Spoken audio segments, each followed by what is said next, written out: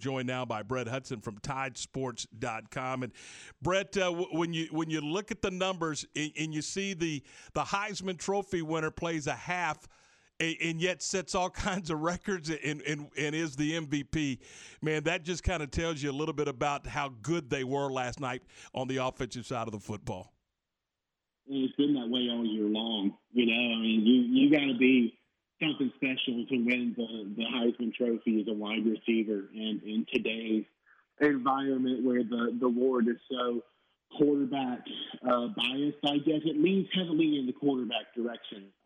So for a wide receiver to win it, you got to be balling on a pretty wild level. And Devontae left no doubt on that one in the national championship game. And those numbers come entirely in the first half. He dislocated his finger early in the third quarter and didn't get any statistical production after that. So, you wonder what his numbers would have looked like if he had not done that and he played most of the game. One of the things I was thinking about last night when he goes out of the game and then Robinson comes into the game at running back, and I was just thinking the depth that they've got. Some of these second and third team guys would be starters anywhere else in America. Yeah, and honestly, I think that's what surprised me most about Smitty's run to the Heisman Trophy is that they kind of leaned on him when they don't have to necessarily. They have plenty of options. I mean, Najee Harris, you could have easily just turned it around and gave it to him 25, 30 times if you wanted to. It probably would have worked pretty well. They have a bunch of receiving options. John Mechie III has had a breakout year in his sophomore season at wide receiver. They have two good receiving threats at tight end, and Miller Forrestall and Jaleel Billingsley, Slade Bolden. We saw him do some work out of the slot in the national title game. They have plenty of options for offensive playmakers after Jalen Waddle went down, and they just decided to constantly put the ball in Smitty's hands for reasons that are now pretty obvious, I guess. Talking with Brett Hudson from TideSports.com, and you mentioned Jalen Waddle there, and one of the things I noticed last night was him actually being active in that game. That kind of caught me off guard, and then the amount of time that they left him out there with that significant limp. Were you surprised at all by that decision? I was. I mean, I understand why they did it in the third quarter because Smitty had just gone out, and you need a little something at wide receiver, so I imagine if Devontae doesn't dislocate his finger and he's able to play that entire game, you see less of Waddle than you ended up seeing. But they left it up to Jalen if he wanted to play, and he obviously did. And cutting and changing directions was difficult for him, so they tried to get him in situations where he was mostly just running a straight line. I think that the first play that he came in, he ran a drag, which makes perfect sense. You're just basically running a straight line across the formation 2 or 3 yards down the field. They tried to create that for him as often as they could so they could use him effectively within the framework of the offense. But I do think that you may have seen less of Waddle if Devontae didn't dislocate his finger and force Banner into a more difficult spot at wide receiver.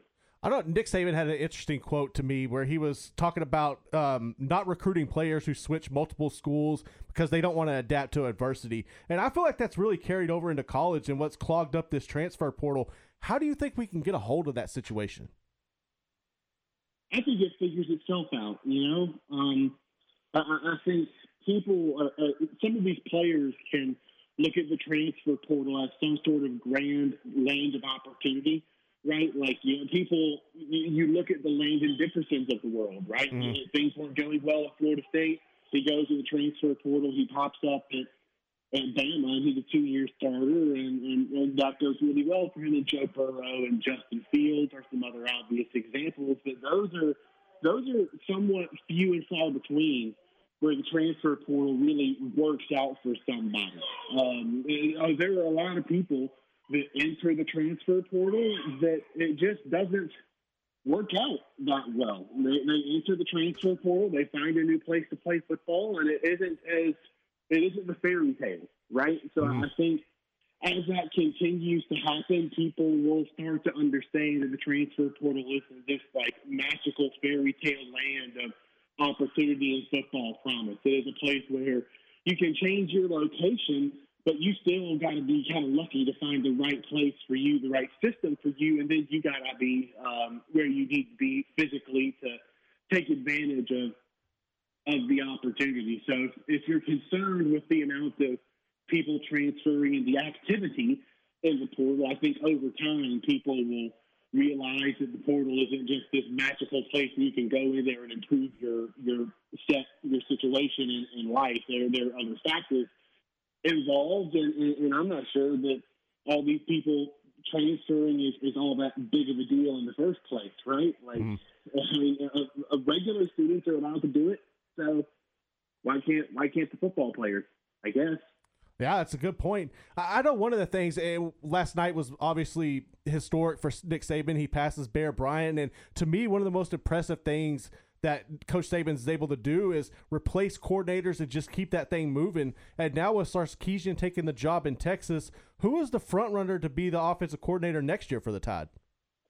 Reportedly, Bill O'Brien, the former Penn State head coach and the former Houston Texans head coach, who worked for the Patriots for a while before he took that Penn State job. And Ben is going to look at some other people, but he's reportedly someone who's pretty close to the finish line. Alabama's done this before. They hired Brian Dable as their offensive coordinator, who ended up being a 1-year stint, which worked out pretty well. It was a national championship, so do with that what you will. But that's apparently who's kind of the leader in the clubhouse at the moment. Brett, obviously a lot on the national championship game on Tide Sports. Kind of walk us through what we can find at tidesports.com. Oh, a lot of coverage of the game and more to come. This was a historical season, so there's a lot. There will be a lot there in terms of the records broken and some of the historical context, like comparing Nick Saban with Bear Bryant. Now that both have won 6 national championships. At Alabama, Saban has the 7th from his time at LSU. So a lot of stuff from the game is already on there, and some more of the historical context will be on there in the days to come. Hey, Brett, thanks so much for your time. Have a great afternoon and evening, and we'll talk to you soon. Thanks, man. Appreciate it. That's Brett Hudson from tidesports.com.